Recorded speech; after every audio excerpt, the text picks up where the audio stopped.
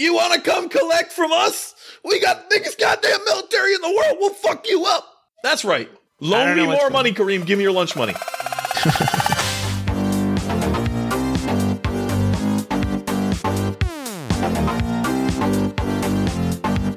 Today's episode, we're talking about Facebook getting hacked. We talk about Coinbase bundles. The father of the World Wide Web launches a decentralized platform. Malta's prime minister addresses the UN. Stellar launches a decentralized exchange. US debt costs may soon eclipse something. I can't read the rest of that. CoinMarketCap considers HitBTC the most advanced exchange. The fuck? And DocuSign is going to use the Ethereum network. Then we're going to have a little bit of a mailbag section on Flagship Friday. And Harvard University collaborates with the top 20 crypto. Oh, yep, that didn't make it over the side. All right, that too. Welcome back to the Crypto Basic Podcast. My name is Michael Lockie, and I will be back with my full cast of characters today. Brent Philbin.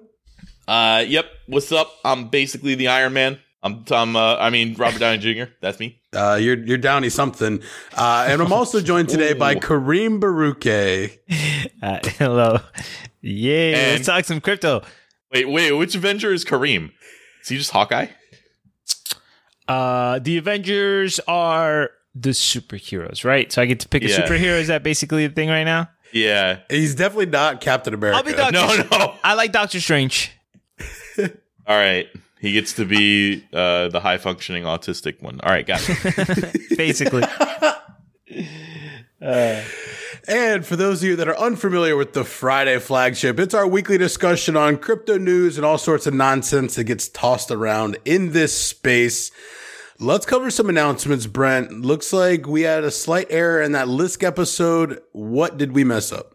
As usual, we do a 101 episode. We're going to screw some stuff up, but I didn't even know this. I thought Java and JavaScript were the same thing. They are not. So we said that you could program Lisk in Java. You can't. You can only program Lisk in JavaScript, and they're different. And I don't know the differences, but I thought it was important to say that. Yeah, I was going to say, just for the listeners' case, what would be the difference between the two? Yeah, I don't know. But there's a difference. So if you want to know the difference, go look up. I'm sure this is something we could Google, but... Yes. Let me Google that for you. I'll put a let me Google that for you link in the show notes. The key difference between Java and JavaScript is that Java Espresso is an OOP programming language, while There you Java go. That clears it the fuck up. is an OOP scripting language. So it's the difference between a programming language and a scripting language. And of course, Java is also a delicious flavor of Frappuccino. More to you, Frank. Back to you, Brent. I'm going back to Mike. Okay. Oh, yeah, actually, Java creates applications that run on a virtual machine or a browser, while JavaScript codes are run on a browser only. There you go. Java is run on a virtual machine. Which one did you say? All right, guys. I have a quick question. It's in JavaScript is what over. they use. Okay. So it's run on a browser. What is the best analogy you guys could come up with to compare that to something else? What? We just learned what it was 3 seconds ago. Yeah, I don't know. I know. Yeah, what does it remind you of? That's the best, one of the best ways to learn is what does it remind you of? I don't have anything. I was hoping you could help me. Okay. Well, no idea. It's kind of like drywall and brick. They're used for different types of buildings that you built, but only construction people really know what it's all about. Wow. There you go, ladies and gentlemen. Frank with the home run analysis here at the Crypto Basic Podcast. I'm just kidding, Kareem. Yeah, and then I said, whammy. Speaking of whammy, let's get to the news section. Brent, one of your favorite companies seems to have had a misfortunate situation occur. Yeah, no way that I would have ever thought that Facebook got hacked. Gee, actually, to be fair, I wouldn't have thought Facebook got hacked. You know, I thought a lot of bad things about Facebook, but not that they were hackable.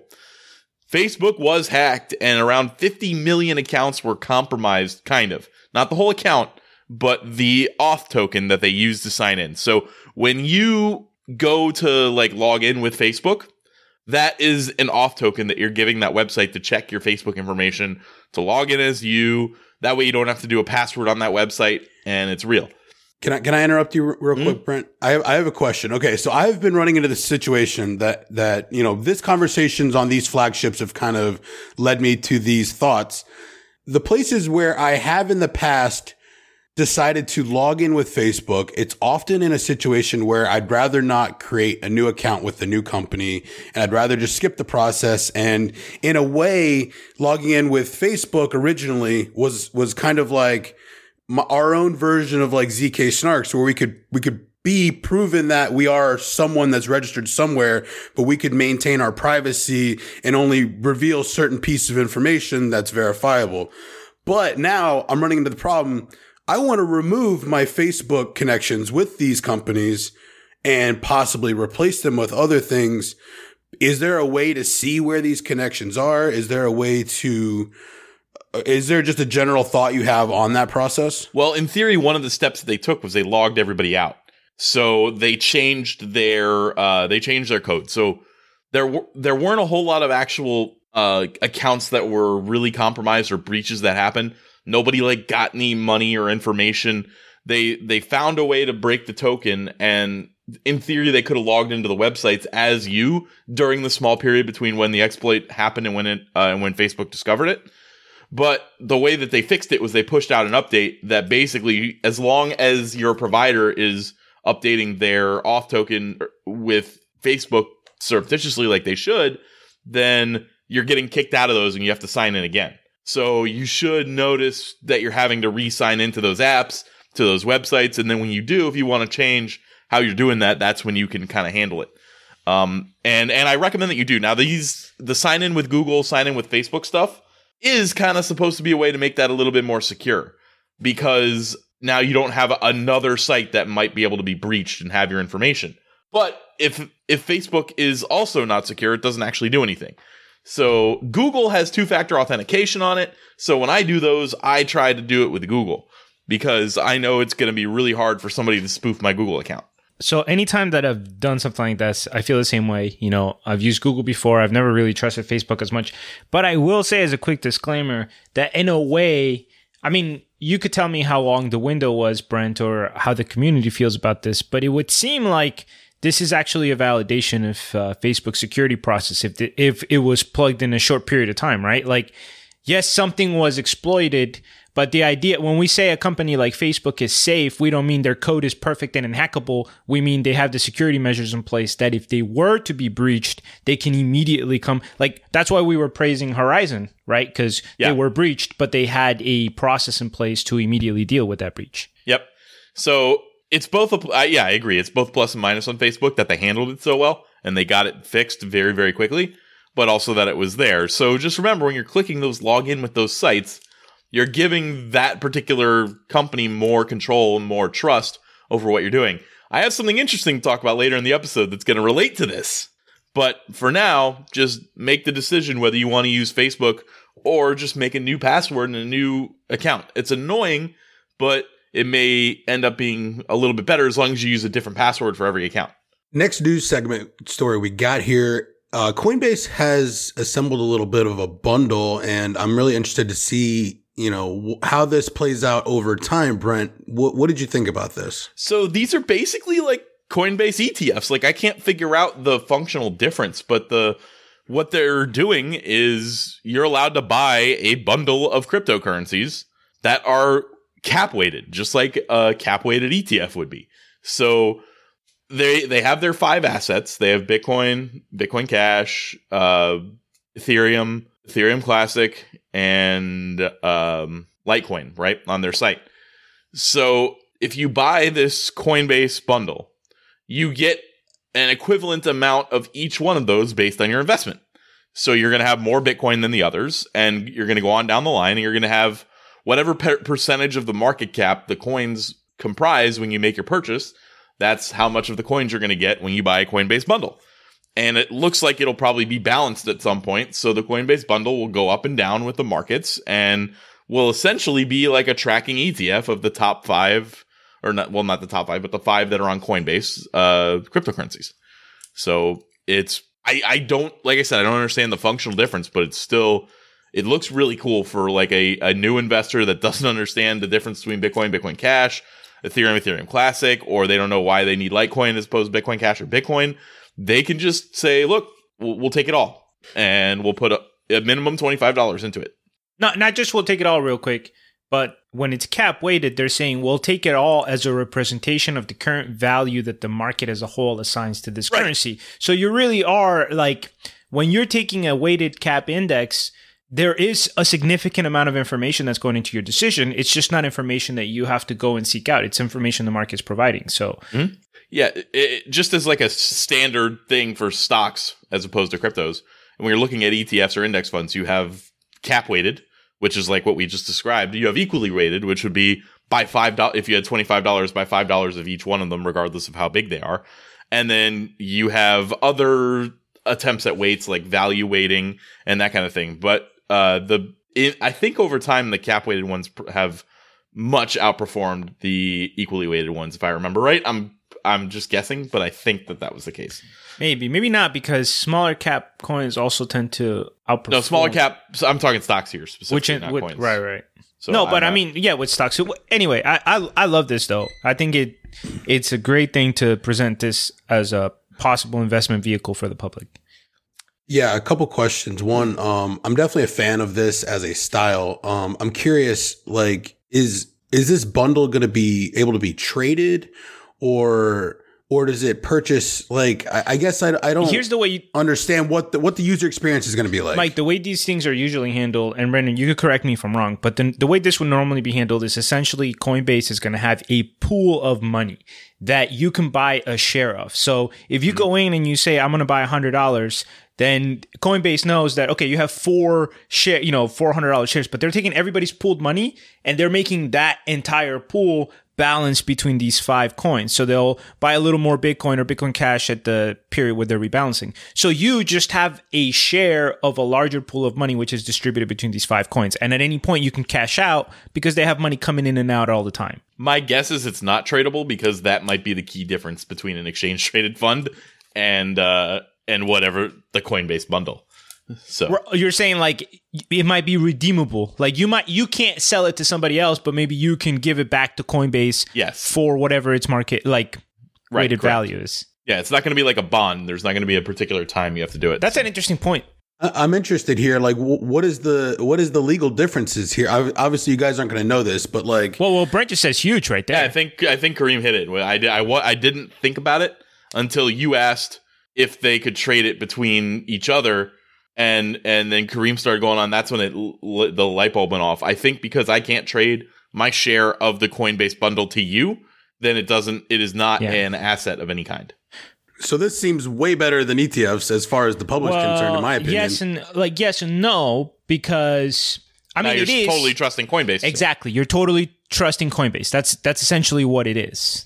I think. All right, so I would say a majority of really low end speculators would probably benefit from Coinbase custody over their own custody. No, I don't. At first, I don't disagree. I don't disagree with you, Mike. I don't disagree with you, and I want to be clear. I like this, but yeah, the answer is what could make this different from an ETF? Well, the difference is if you have an asset that you could take anywhere and trade it and whatever, then that asset needs to be monitored and protected more heavily than if Coinbase is just saying this is just a contract between us and you. You're buying into this pool and you can redeem it from us at any point. So it would be interesting to see if that's the line they're going to take. I would say, as far as, entering this podcast, I personally knew very little about investing, the financial world, whatnot. And I've learned a tremendous amount just through these casual conversations on air. I would be curious, like, this just seems like one of the better ways to just like dollar cost average in, have an automatic weekly or monthly deposit onto Coinbase. I'm pretty sure there's a way to set that up. And, if you're going to deposit and buy tiny bits of crypto at a time, this seems like a way better way than most with the exchanges, barring the fee schedule. I haven't looked into that. Coinbase can be a little tricky with fees, but this just seems really good. And one more thing, even though I agree with you, like I would personally consider something like this if it was a different group of coins. Maybe there's a couple in there, maybe. But the bottom line is, the one argument that you could make about how this is worse than a traditional thing is that your ability to trade the asset is limited, right? If you can take something to the open market and trade it to whoever's willing to pay the most, then you have more freedom as an investor than if you have a one-on-one contract with one company that might ultimately get to determine everything about the redemption period, blah, blah, blah. So I agree with you that it's better, but I don't want to make it seem like it's exclusively better because there is something to be said about having the freedom of selling something in the open market. I agree completely, but the only thing is that because this market is so immature, crypto related, that, I just think that we need more training wheels on this market than the traditional stock world, in my opinion. Oh yeah, and the individual investor can certainly benefit from this. And again, even I would definitely invest in something like this. I am a beginning investor. I agree, and this sounds like something that might be in my 2019, portfolio, just because. Yeah, and it's interesting because, obviously, Coinbase is very qualified at being objective on crypto and cryptocurrencies. And, something like Bitcoin Cash, I'm not a huge fan of it, but it's getting to the point where it would almost feel irresponsible not to have a small portion of it in a balanced portfolio because, Brent and I have a friend, Brant, that, is the one reason that I've kept this window open, that I'm considering really staying true and unbiased and seeing both sides, because he constantly brings the positive news from the Bitcoin Cash community, to our attention. And, at times I feel like it's unfortunate that, I have to get my sources from a very specific place, but, I know his biases. He knows my biases. We go back and forth. This just seems like part of the reason why these combined bundles are really beneficial. Yeah, and Coinbase can do the rebalancing for you. Like, if you had $25 and you were trying to rebalance your coins all the time, you'd have a really hard time doing it. So Coinbase does all that. Kind of, they don't have to pay fees on their trades for rebalancing because they are Coinbase. So they can rebalance their portfolios super easily, and you could benefit from that for small investments. So, and like I said, I do think there is something to be said. If they are very upfront and clear about the terms and what they can and can't do, that would be fantastic. But there is something to be said about them having complete control. Like, what if, when a single company has controls, what if they change this fee schedule later? Like, what if your time of investment, after you invest, they change the fees of withdrawal or whatever? I'm just saying, it'll be interesting. This is the kind of thing where the fine print matters. I'm really looking forward to seeing the fine print. Check the show notes if you want to see the fine print. I looked at the bases, but there was a very long article about what they're going to do with it. Also of note, they were just recently valued. Coinbase was recently valued at $8 billion. And they have acquired a board member named Chris Dodds from Charles Schwab. So you'll see little legacy financial people moving over. What does that mean? Does that mean anything to you necessarily? I mean, board members kind of control the companies a little bit. More the evaluation. I guess I don't really know what that looks like compared to other. I mean, for a young company, $8 billion is amazing. Yeah, for a young company, how old are they? 2 years old? Yeah, that $8 billion is a lot. Yeah, that's more than a lot of the random tech giants. Those I don't know if I told you about those little scooters that I want to talk about these scooters. It's a little bit of a rant, but we'll do it at the end. These scooter things that were in DC were the coolest things I've ever seen. It is absolutely they are going to be part of the future. So throughout the city, when you're walking around, you would just see these little scooters sitting over the side with nobody touching them. And there were 2 or 3 different companies that had them, but Lime and Bird were the 2 big ones. And you just walk up to the scooter, use your app, boop, and for $1 you get access to the scooter, and it's electric. So you give it a couple of kicks, and then you've got a little throttle on there, and you're like, nee, and you scoot around for $1. And if you've got that scooter for 15 minutes, it costs you a total of $2 or $2.50. And it's the perfect thing in between Uber and walking. If you're trying to go to lunch for a business, and you're it's a 15-minute walk, and I've only got a 45-minute lunch break. You can't do it.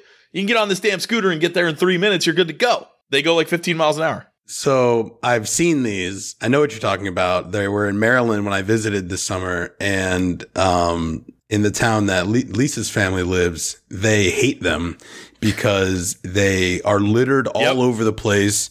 And like Kareem, Brent didn't do a good job in describing this to you. There's literally just like all down the sidewalks are just like abandoned, like bike looking things or like scooter looking things. And just like there's everywhere. And well, that wasn't the case in the big city. They were very few and far between. So when you're done with them, you just leave them wherever and you clock out of them. It was hard to find them. So it wasn't like they were littering and like causing problems. So my guess is in the smaller cities that they're saturated.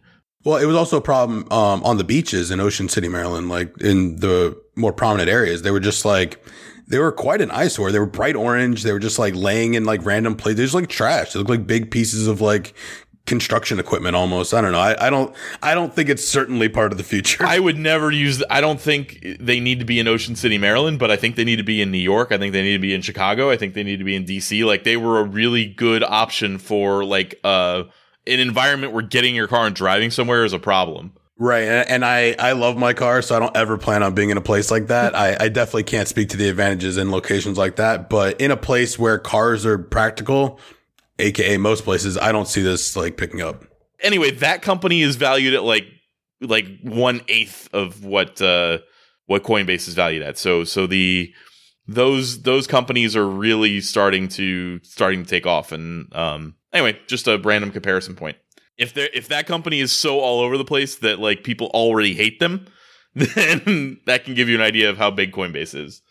So, Brent, I feel like you're about to bring up an interesting character chronologically in the internet time frame world. What is this story all about? All right. So the title of this story was Father of the World Wide Web launches decentralized platform for data. This is not a cryptocurrency. He's not using blockchain or any other distributed ledger technology. But I thought it was interesting because of the space, because of who he was, and because of the way that they're kind of rolling it out. So this guy is Tim Berners-Lee, and I didn't really know anything about this guy, but he created HTTP. Like he created the protocol that runs the web, basically. And actually, I should have said he is Sir Tim Berners-Lee because he has been knighted by the Queen of England for his role in creating the internet. Like what? Patrick Stewart. I thought that was Al Gore. And yeah. Why is it Al Gore, Sir Al Gore? Must have been this guy. I don't know. Maybe he is. I haven't really kept up with him lately. We don't knight people here in the U.S. This is America. Yeah, anyway. So the new company that is backing his decentralized platform is called Inrupt. Not Interrupt. I didn't spell it wrong. That kind of sounds like a really stupid company name. But the project they're backing is called Solid. And Solid is, we were talking about login with Facebook and how that was kind of like scary and Facebook and all that stuff. Well, Solid is a protocol for doing that with yourself. So you can start your own server that they can look into to verify that you're a person and sign up via Solid rather than sign up via Facebook or sign up via Google if they want. And you can log in this way and all the apps will have access to your Solid server. And you can either run your own server or you can designate or join one of the other servers that's being run. There's no monetary incentive. There's no coins related to this. There's no tokens. There's no anything like that. It's just people getting together and trying to be decentralized like the internet was originally.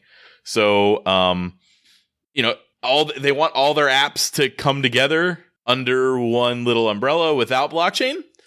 It's going to be interesting to watch that develop because I'm all for decentralized platforms and I love the radical decentralization that cryptocurrency offers, but it'll be nice to see somebody try to do it without running an ICO.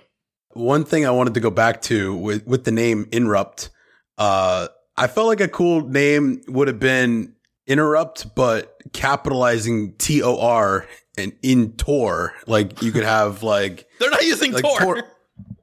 If they're using Tor, that might have been pretty cool. No, I'm just saying that would have been a cool name, right? Like maybe a lowercase n and then capital TOR, and then you could spell Rupt. Yeah, Inrupt is not a cool name, but I guess Inrupt is just the venture capital firm that's kind of like behind this. It's not the end user is going to be seeing Solid versus that. So they're somewhat live. How closely are you going to follow this? I tried to download a node. I wanted to see like how it worked. It's a little bit more advanced than I wanted to, but I was also doing it like 3 a.m, so I stopped. I was like, nah, if I go down this rabbit hole right now, I am going to be awake when we record the podcast at 9 a.m. and I haven't gone to sleep, so I'm killing it. But if you want to check it out, the links are in the show notes for Inrupt's website and Solid. So it'll be an interesting project to follow. And I don't think it's a threat to cryptocurrency in any way. I think it probably at some point they'll adopt something. Maybe Cardano comes in there and they're like, hey, what's up, guys? Yeah, I don't see why something like that would be a threat to crypto. Just because they're providing other solutions, right? Yeah, well, the people who posted it, of course, there's people on Reddit that are like, and getting all pissed off. So, all right, Brent, it looks like Stellar's launched a decentralized exchange. They're trying to do a couple things different. And, they're much more of a big bank philosophy overall. What does this mean to the small end users? And what are your thoughts on this? No, I disagree that Stellar is big bank philosophy overall. They specifically, while Ripple took that particular stance, Stellar went the other way. They were trying to make the little guy able to do their own bank and be their own bank kind of thing. What they've created here is their Stellar X decentralized exchange. Now, they've always had decentralized exchange functionality. You could do this, but you had to be good at it. There was no great user interface. There was no front-facing thing that made this easy to go through. Now, Stellar X is. If you go to the Stellar X website, it's really clean, really simple. It links with your Trezor, or I don't know if it does Trezor, but it links with MetaMask or Ledger, and you do it that way. So now, if you want to check out the ins and outs of how Stellar works, we have a 101 on it, but the quick version is you open trust lines with different people, and they can trade different assets via the Stellar network and settle afterwards. So as long as the actors on the end are acting properly, then you can trade Bitcoin for Ethereum with no problems via the Stellar network, or you can trade US dollars for Ethereum or whatever the free. Case. Yeah. Well, no, with this, there's tiny fees for the Stellar network. Okay. Right. The decentralized exchange is not taking those fees. If you're using this, you don't have to pay the fees. So there's absolutely no fees for any trading. There's no fees for any transfers of the money. There are fees for the different trust packets. If you want to onboard with US dollars, you have to pay a fee. So there's a $25 fee to onboard with US dollars, and it's a minimum $1,000, which is kind of nuts. But if you have Bitcoin, you don't have that problem. I bet that's a scaling solution. Yeah, as this gets more popular, as it's being launched, other people are going to definitely come in and be competitors. This is just the one that's a trust network, or a trust. I think they're called trust nodes, trust somethings that is connected to this now, and it's gonna. I'm sure there's more and more. I know you can do it with Euro for 0 fees right now. So, and do you know what how big the matches are so far? Or this is just theoretical? Oh, no. You can go right to StellarX.com and see the trading volume, watch it going through. It's very simple to use, easier than Ether Delta. And you can buy right now Bitcoin, Ethereum, everything. I'll go here, everything. But it's just got the... Oh, nice. That's impressive. It's really good. And Stellar is a very fast network. I mean, they are significantly faster than the Ethereum network. So if this is, as long as there's no issues with the trust nodes, this is going to be really cool. So there's do you know where Stellar is launched? Let me rephrase that. I'm surprised. Are they a U.S. company? I don't remember. They're not, right? Or they might be in Zug or something. They might be one of those projects. Okay, that would make sense. Here, I'll look it up if you guys want. I'm just interested. I've still got more to talk about here, so we'll look that up. Continue. Yeah, go ahead. While I'm going, the other thing that I have talked about on the decentralized exchange side is CZ randomly said in an interview when somebody was talking about decentralized exchanges, he's like, yeah, we're going to be ready by Q1 of 2019. Obviously this wasn't an official announcement. He was just talking, right. But he thinks they're going to be ready by Q1 2019. Holy crap, that's fast. We're talking right 3 months, and 2 months ago is when he decided, yeah, we need to do this. So that's kind of crazy. I wonder if that means that they've already awarded that prize that they were going to give out to whoever created the decentralized exchange functionality. But if you want to see that interview, it's in the show notes or the description. That's pretty cool. That's exciting. Looks like 2019 is going to be an exciting year. This is pretty cool stuff. Very bullish. Very bullish. I will say that I would say there's more information about Stellar on their website than a vast majority of coins have on their website. I have not yet found the answer, but I'm certain the answer is to be found. Also, I'd like to remind everybody I picked Stellar in my portfolio, and it was the best performing overall coin of our portfolio contest. Right. Brent, again, bragging about not winning. You gotta turn a negative into a positive, Kareem. Yep.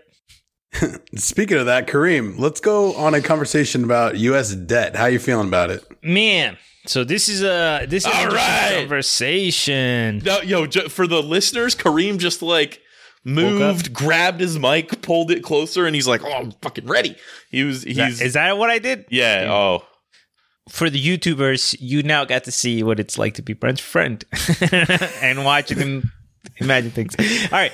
So anyway, there was an article that was talking about how the projected debt level is getting so high that we are seriously looking at within the next 10 years, our payments on interest, like just interest payments, are going to be larger than our military budget. So before we go into the specifics, remember, I preface this by saying the U.S. already spends more on the military than China, Russia, Saudi Arabia, India, France, the UK, and Japan combined. And now, holy moly.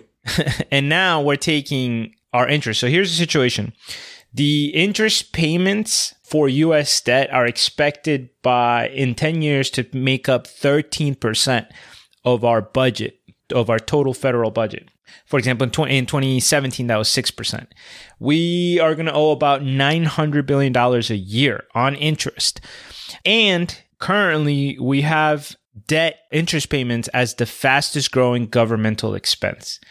So not only is it huge already, but it's getting bigger by the moment. Yeah, Mike, go ahead. I just have some comments to make on this overall concept. Yeah. One, we have a drunk dad in office that has fully represented a lot of the government over vast majority of years.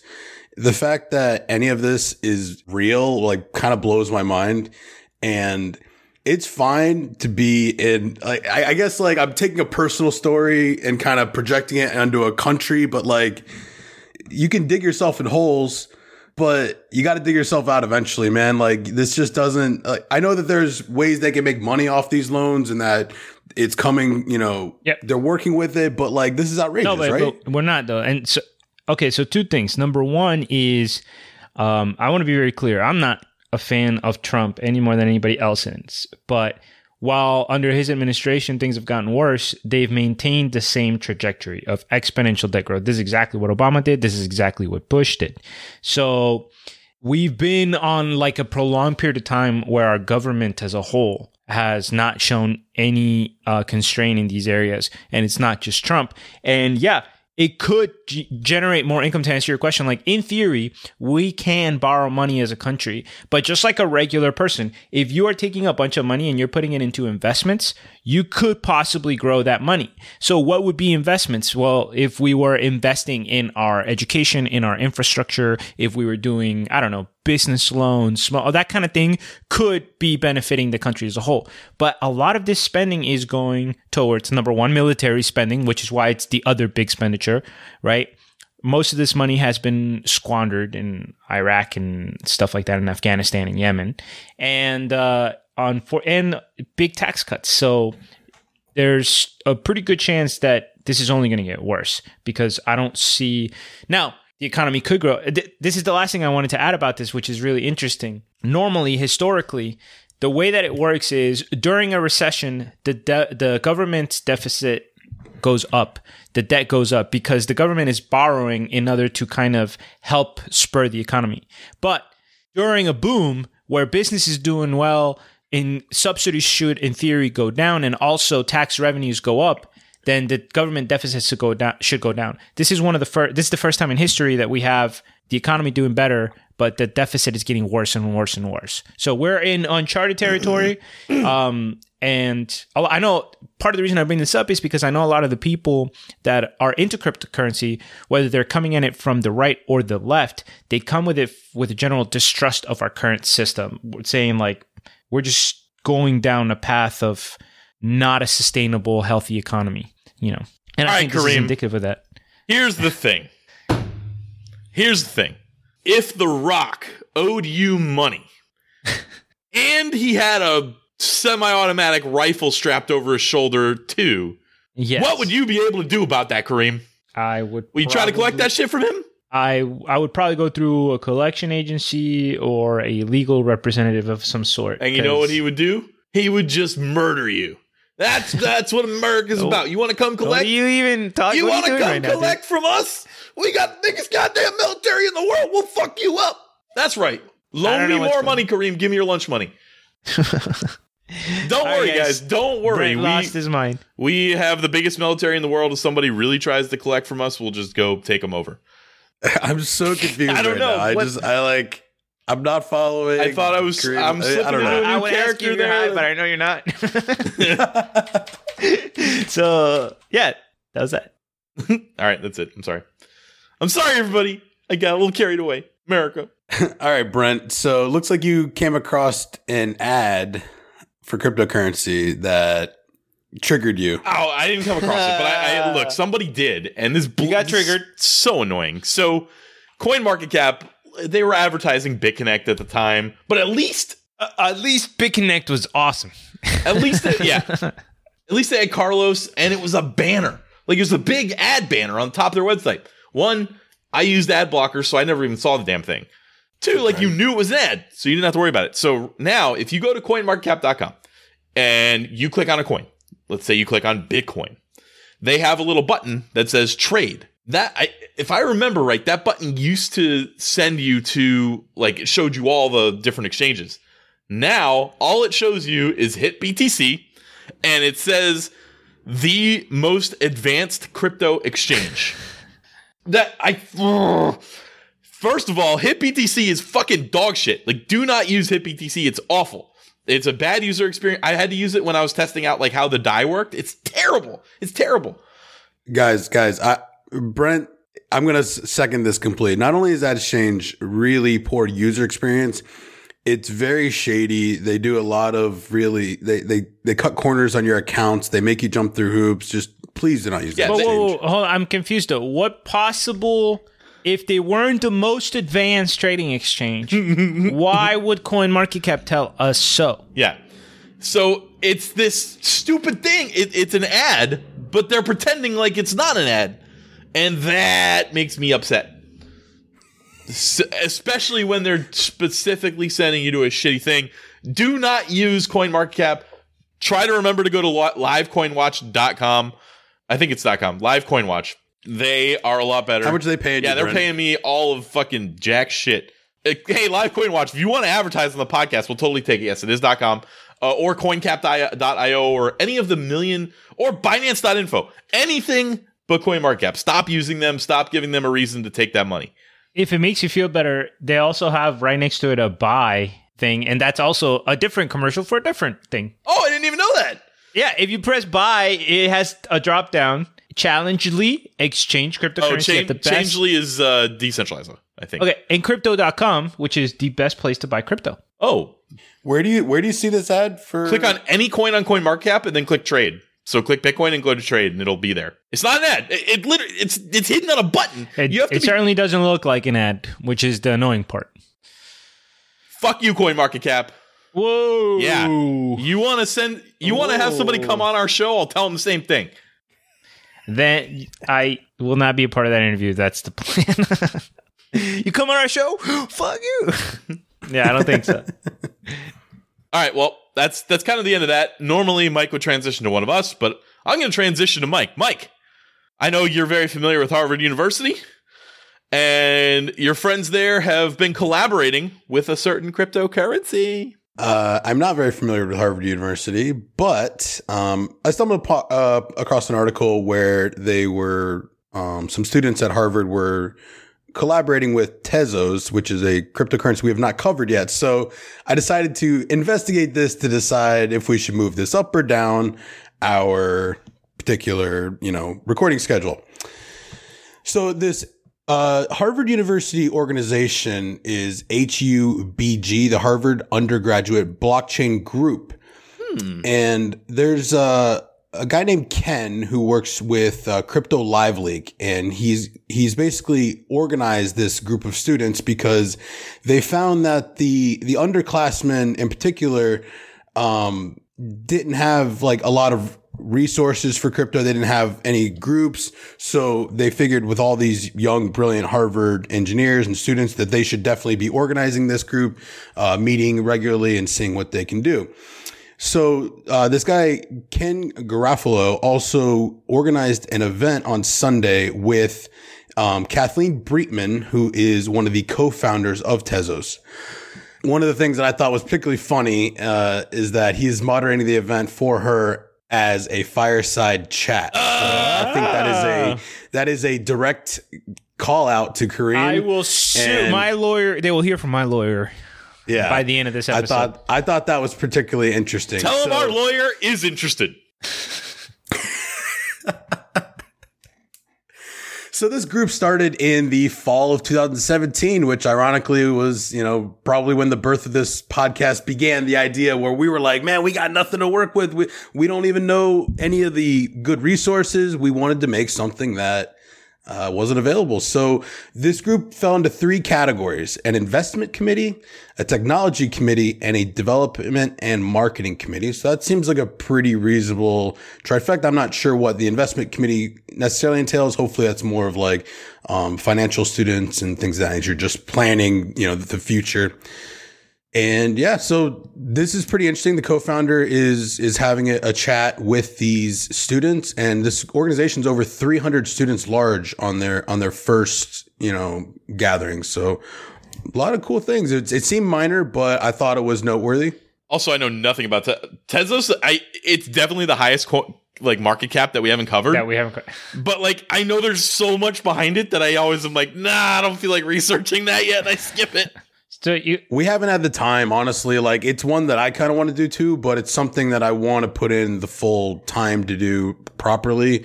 And, that time's just not right now. No joke. After we finished our cryptocurrency this Tuesday, I got a private message from somebody that was listening and was like, hey, are you guys doing Tezos? I'm not even kidding. Yep.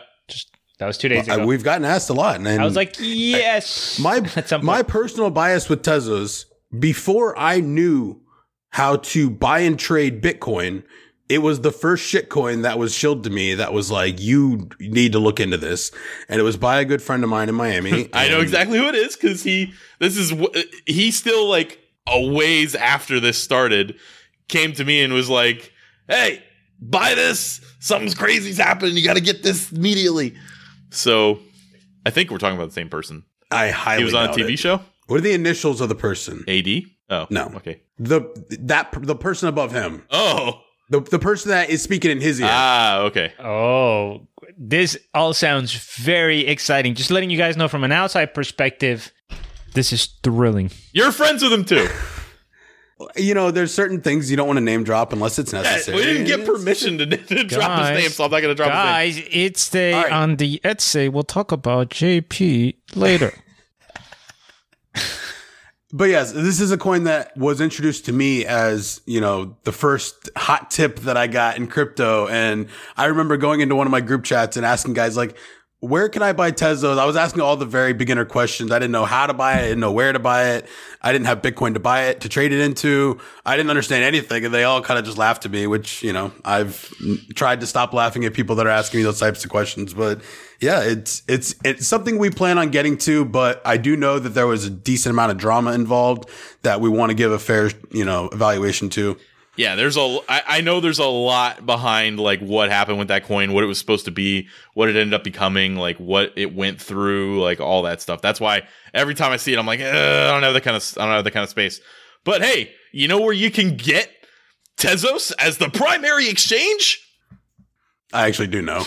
And this is why you've probably had such a bad experience with them. Hit BTC, the most advanced crypto exchange out there. Yeah, no, don't.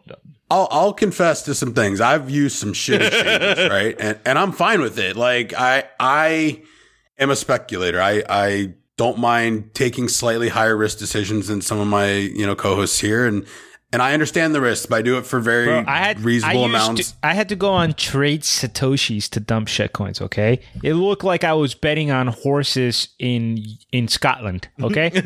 I'm familiar with shitty exchanges too. We have to do it sometimes. Right. So, The two that stood out to me, or there's actually three now that are on my list of ones that I've used enough that I can confidently say to avoid. That list would be, it definitely starts with KuCoin. It includes HIT. Wait, can I guess the third one? You already know the third one. Kareem, can you guess it? Trade Satoshis. No, I don't even think Mike stooped that low. I think I have. I think I have an account there. I don't know that I ever deposited. Cryptopia, I believe, is what you're about to say. Yeah, because they are Cryptopia. so bad. Cryptopia. I've been in enough discords of shitcoins that have had been listed on Cryptopia, and the behind the scenes stuff that teams admit to people. Obviously, I have to understand there's a bias there, there's a shield, but just overwhelming. The customer experience for the teams with Cryptopia just is atrocious. In what I've been able to watch, obviously, if they're praising them, I'm not necessarily going to see it. I take that with a grain of salt, but those are three exchanges that are fully functional. There's nothing technically wrong with them right now, but they were the three that I would highly recommend not giving any business to. Or if you do, get in, get out, hit it and quit it. But if you do, here's my referral code. All three do have referral codes. That is an interesting thing that ties them together. There's not too many with referral codes. I'd say about half. Probably. I am on the podcast. We won't do it. But if one of my friends is talking about getting a shitcoin, I'm like, yeah, hold on. And I give them those referral codes just in case. I never check, but maybe I've got a lot of money on one of those exchanges somewhere. I don't know. All right, Brent. Looks like another company is going to be using the Ethereum network for a little bit of transparency. What is this all about? This is super cool because even if you don't realize you've used this company, you've used this company. DocuSign is going to be basically using the Ethereum network as another layer of verification for their contracts. So if you sign something, you're going to have the option to broadcast it to the Ethereum blockchain. Now, they're not going to broadcast what you're actually signing, what the paperwork is, but you can prove that there is an agreement between two people on the blockchain. So you can show, I signed it, Kareem signed it, we have an agreement in place, I told you we have an agreement in place, there it is, you can see that. So if you want to make an agreement based on the fact that we have an agreement in place, there it is, or whatever, or if you are the owner of the document as well, you can verify the signatures that way. So just a cool little use case for an immutable ledger, and it's nice to see that they're working on that. In the beginning, it's going to be more expensive to back up to the Ethereum blockchain, but as they get better at it and as it gets a little bit easier to use, maybe with Casper, it'll be probably included in whatever their base fee is. I'm starting to think Ethereum is going to be a big deal, guys. I know I've said this before, but breaking news here. Crypto, I think that it might even be second to Bitcoin. Second only to Bitcoin. You know what? I think there's what you're saying has a lot of validity. Wait a minute. It's October. Brent, what was your end of the year prediction for Ethereum? Look, on Facebook, I made some bold predictions. No. Bold predictions. Now, that meant that I didn't think... I made 5 of them, and if I hit even one of them, I would consider that a success. And one of them was that... Sounds like a thing Brent would qualify his opinions with. I made that very clear when I put it out there. And one of them was that Ethereum would overtake Bitcoin. And I do not believe... I wholeheartedly... By the end of the year. The projection at the beginning of the year, if Bitcoin didn't get its shit together the way it was in January, it would have happened.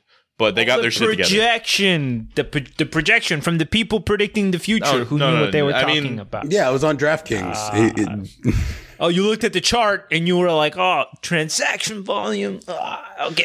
Wait a minute. Was I also putting on deodorant? Is that Yeah, I don't know, man. You're always flailing your arms. Yeah, that's what I pictured you. I think it's fair to say that, when you look at the market caps, I think it's a better representation of how far ahead certain projects are. And it still shocks me that Ethereum and XRP are as close as they are.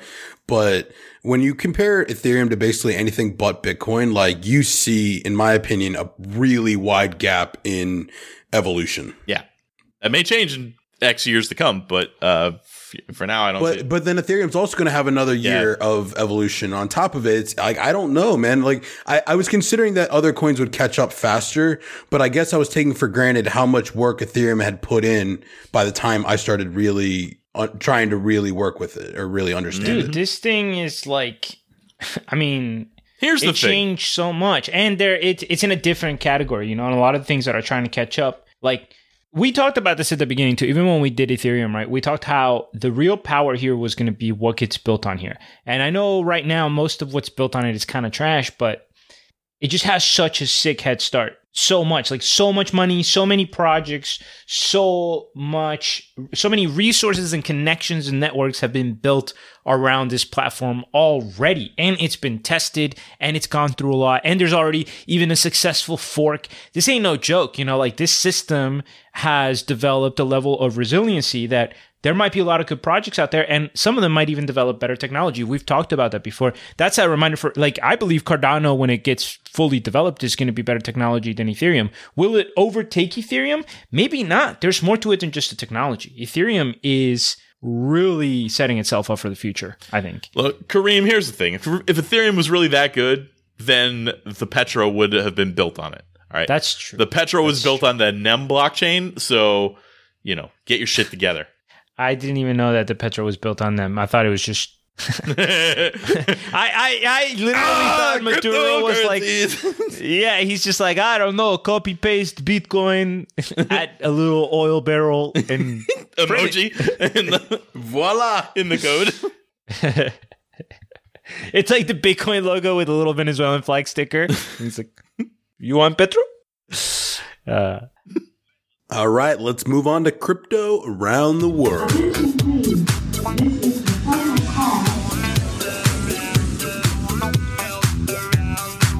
Kareem. Dime. What's up with Malta's prime minister? Yo, this is going to be the shortest around the world segment. That's why I was laughing earlier. But there's so many red characters. Yeah. Well, but it's me. So, all right. Malta's prime minister went to go talk to the UN, and he gave a speech about how crypto is the future. He said, we are launching ourselves as the blockchain island, and we're regulating this new technology, and blockchain is going to make cryptocurrency the future because it's going to make it more transparent and patient ownership of medical records and all this stuff, and humanitarian aid and personal aid, which was really, really cool, except for the guy is like super mega corrupt. And that kind of sucks. And when you don't want that person necessarily associating itself with crypto. So it's like, yes, it's cool that Malta is moving forward, but also, we need governments that have a little bit more transparency. It does take away from it. Like if a legislature that is viewed as being a tax haven and where a lot of let's say mafia money gets laundered, let's say Grand Cayman, Cyprus, it's cool that some of these places are taking it on, but it can't be in parallel with just cheating legal systems all over the world. Like, oh, we let you have crypto here because we're also tax havens. We want to see more legislatures like Switzerland, which is a country that has low levels of corruption and is saying, no, we're going to regulate crypto. We want this to nourish here. It's not like you can come here because there are no laws. You can come here because there are laws that incentivize innovation. That's it. I can't believe the leader of a country is corrupt, Kareem. That's no, but this guy's really bad, though. You know what I'm saying? You know what I am saying? You know what I'm saying? What comes to your mind? I have no knowledge of this. Yeah, I was getting all excited for Malta. I was like, man, I want to move there. Yeah, well, no, that's what I'm saying, because I was reading around it. I want more. There's been multiple corruption scandals with this guy. Malta is considered to be a country that has a lot of corruption issues, like, for example, where I'm from. But even this guy is known to be particularly corrupt by their standards, apparently. So it's... I would love to move to where you're from, so that's another... To Colombia? Oh, man, yeah, Colombia was great. Yeah, it's a beautiful place. Crepes and waffles, baby. Crepes and waffles. Yeah, but crepes and waffles, just so you know, is in Colombia as a German import. So you could also go to German. I believe crepes and waffles is German. I missed that when I was in Germany. I wish I had known. Because Oh, never mind. Why did I think German? Why did I hear some... Nope, just Colombian. All right. Well, any rants we want to touch on? Wait, did I lose Brent? Oh my God, you guys keep losing each other. I see you both. This is so weird. Oh my God. You know how like Appearin asks you to rate them every time you close it? I'm giving them 1 star today, boys. I don't even know why I said Crepes and Waffles was German. Somebody told me that when I was a kid. It says here they're just Colombian. All right, welcome back, All Mike. good? Thank you. And Sometimes- Kareem was completely wrong about Crepes and Waffles being German. They are, in fact, a Colombian company through and through. Yeah. White people are their white people words. Oh my God. Let me right now. Every single time that Mike has left and reconnected, he has left a trail behind, by the way, for me. I want to show you guys. 3 of me now? Yeah, I want to show you right now on my screen. You're so lucky. Oh, wow, Mike. Thanks. Not even subtle. All right. All right, mailbag time. Yeah. Crip Basic. Flagship Friday. You listen to the mailbag drop, where we break down a member's thoughts. Just starting crypto, don't you stop. Keep listening till you hit the spot. Woo! All right, this name makes me laugh every time I read it, but from the screen name Struggle Snuggles. The struggle snuggles are real. Struggle Snuggles. That name. That's creative shit. All right. It says, what are your guys' suggestions for looking for ways to start careers in the blockchain ecosystem if you are not coders? I feel many of us are trying to figure out how to be useful in this space, but are having a hard time finding the right way to enter.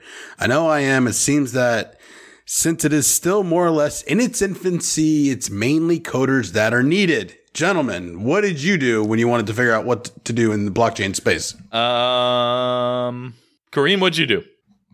Well, I didn't decide to go into the blockchain space other than this podcast, I guess. I don't have the technical background, so I was focused on joining as an investor. And now I guess I'm a speaker because my friends wanted to join a podcast. So clearly we made the podcast, but if you're looking for a way that isn't like creating content, then I would say try to work for Binance, try to work for one of these companies that will hire technical support maybe as like a remote position. I mean, I know Coinbase needs techs to help because I'm still banned. So maybe if you work for Coinbase after listening to this mailbag section, you can get me unbanned from Coinbase. I'd like to invest in the new Coinbase, whatever that thing was. Kareem, do you feel like, in Brent's opinion, Coinbase is going to be understaffed until he's unbanned? Well, Mike, no matter what happens, it has to be evaluated through the lens of what has recently happened to Brent. So, yes. But to be fair, that is somewhere where he can specifically say, yeah, until you get me unbanned. Sounds like you don't have the staff to take on people that should be unbanned. Yeah, I mean, I don't know what to tell you. I mean, it's possible they're just like, nah, move on. Do you know who I am? All right. No, but to get back on the question, I think in situations like this, when you're passionate about something and you want to be involved, then you need to look at yourself and find what your strengths are, what your weaknesses are, and find a way to make that work. So, you know, if you're into football, maybe you could join a team. You could play flag football with your friends in your rec leagues, whatever. You might try to coach a team. You might, you know, there's so many different things you could do, but like, it's just, it really depends on what your strengths and weaknesses are as an individual. You know, I'd be happy to help with a little more info. Yeah, just listen, I would love to work for, I don't know what Coinbase pays, but guys, talk to me. I'll get myself unbanned and then you'll basically be geniuses. So yeah, the actual answer is find the non-technical positions at the different blockchain companies because every company needs non-technical positions. They need to have salespeople. They need to have management. They need to have translators. Oh, if you speak multiple languages, that's just as good as speaking coding as a language. Like you being bilingual in some of these, especially if it's Chinese and English, like I think or maybe like Japanese and English, like you're going to be in a good spot where you can go to these companies and be like, hey, let me work for you. So yeah.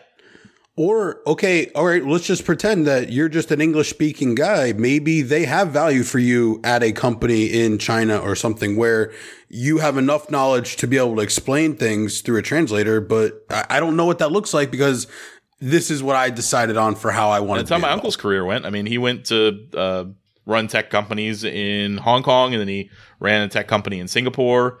He ran a tech company in Thailand at one point. So he went all over the place before he came back home to Lex Research, and then got fired. All right, second question in the mailbag from Ghost Shoal. And I'm very curious on your guys' answers to this. How many fourth graders do you think you could take in a fist fight? Man. Right. You go first this time. I want to go last because I feel like I have the most info here. How much? Wait.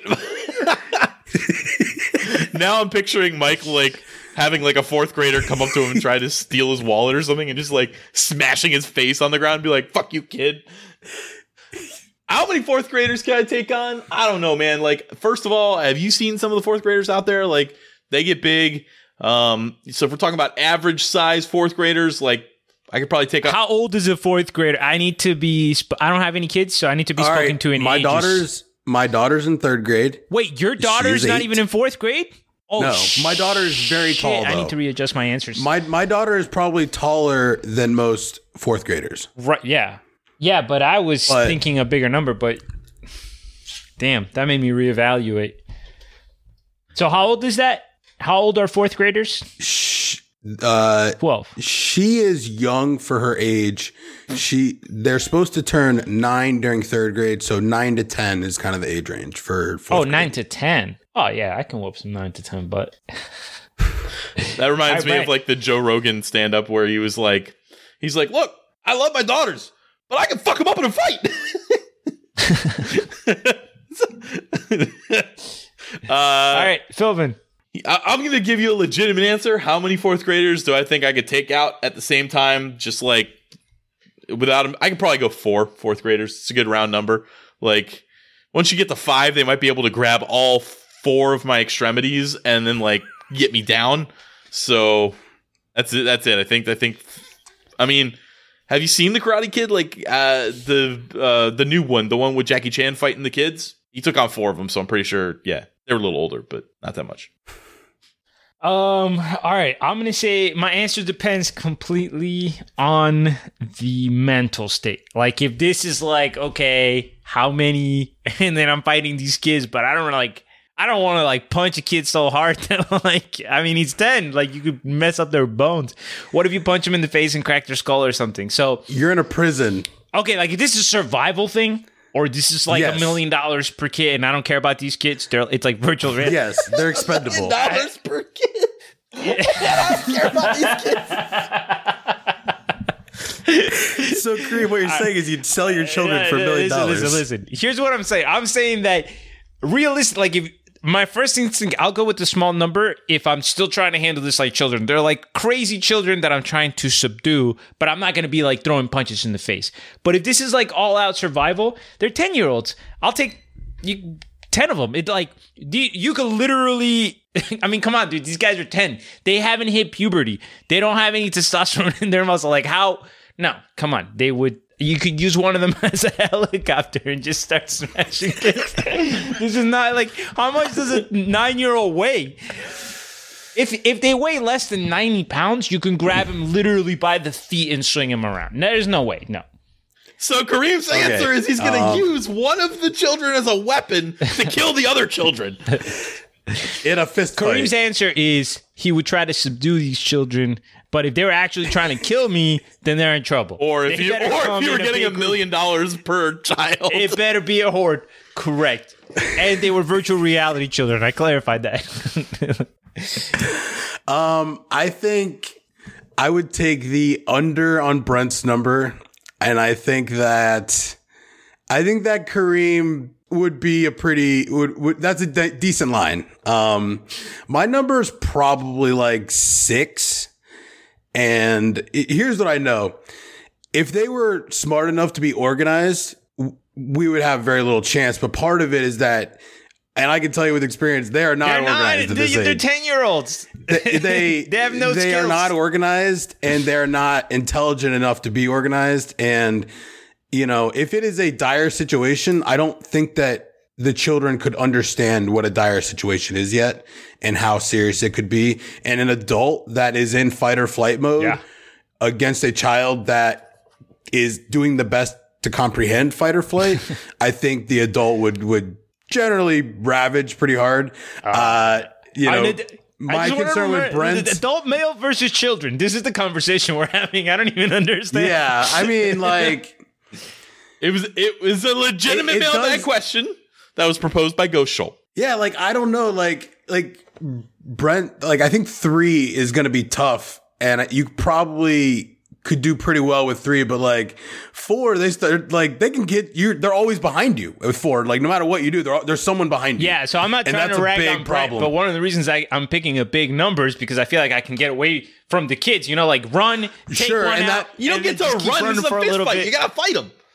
Yeah, but you got to put them in like a location. Like if I'm in a gym area. No, for sure. You can outsmart them. Yeah, like okay, sure. If it's 12 kids and we're in a battle area that's like 4 square feet, well, it sounds like I'm dead because I'm not even going to be able to swing my arms. But if you put me in a gymnasium, you could run around and then just pop one and then just keep running around. You're just taking them out one at a time. Yeah, you kind of isolate. You kind of isolate them with moving and whatnot. And that's why I think that, you know, I'm going to struggle because I don't have the stamina that I'd like to have, and that eventually you're not going to wear them out. I promise you that. I like Kareem's 4-year-old sword strategy. Like, use one of them as a sword to kill the other ones. That's definitely for sure. the right strategy. Yeah, this is unfortunate. This is why I wouldn't really do this, but if I had to, you gotta instill fear into the first couple of children. You could, with a good punch on one kid, you could take out the first 6 because they're so scared. Nobody wants to. I might run away if I see somebody punch in the face really hard, and I'm like, you know what? I don't want to be part of this. No, you gotta like headbutt them. You gotta grab their head and be like, or even worse, grab their phone and smash it, and then that's it. Oh man, they're all like, this fight's over. Yeah, they would just be crying. All right, so anything about Wyoming, or are we done?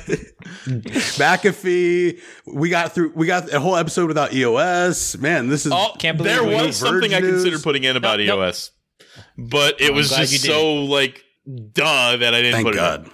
Oh, wait, hold on a second. Let me guess. There was a bad thing that they did, and then some people. Don't worry, it's a feature, not a bug. The quick version is No. We don't care, Brent. No. Stop. One of the exchanges is colluding. Brent, do not finish this. Brent, the members of the Crypto Basic Podcast are not financial advisors. We're idiots. Nor are we talk about things that we shouldn't talk about. Killing children. Jesus. Yes, hypothetically, there could be up to 20 dead children. Oh my God, boys. Relax. Okay, we talked about fighting fake kids because of a mailbag question. We aren't. Jesus. Damn. Anyway, I think we're done. Wrap it up. All right, that's going to do it for this week's edition of the Friday Flagship on the Crypto Basic Podcast. My name was Mike. I was here with Brent and Kareem. Thanks again for tuning in.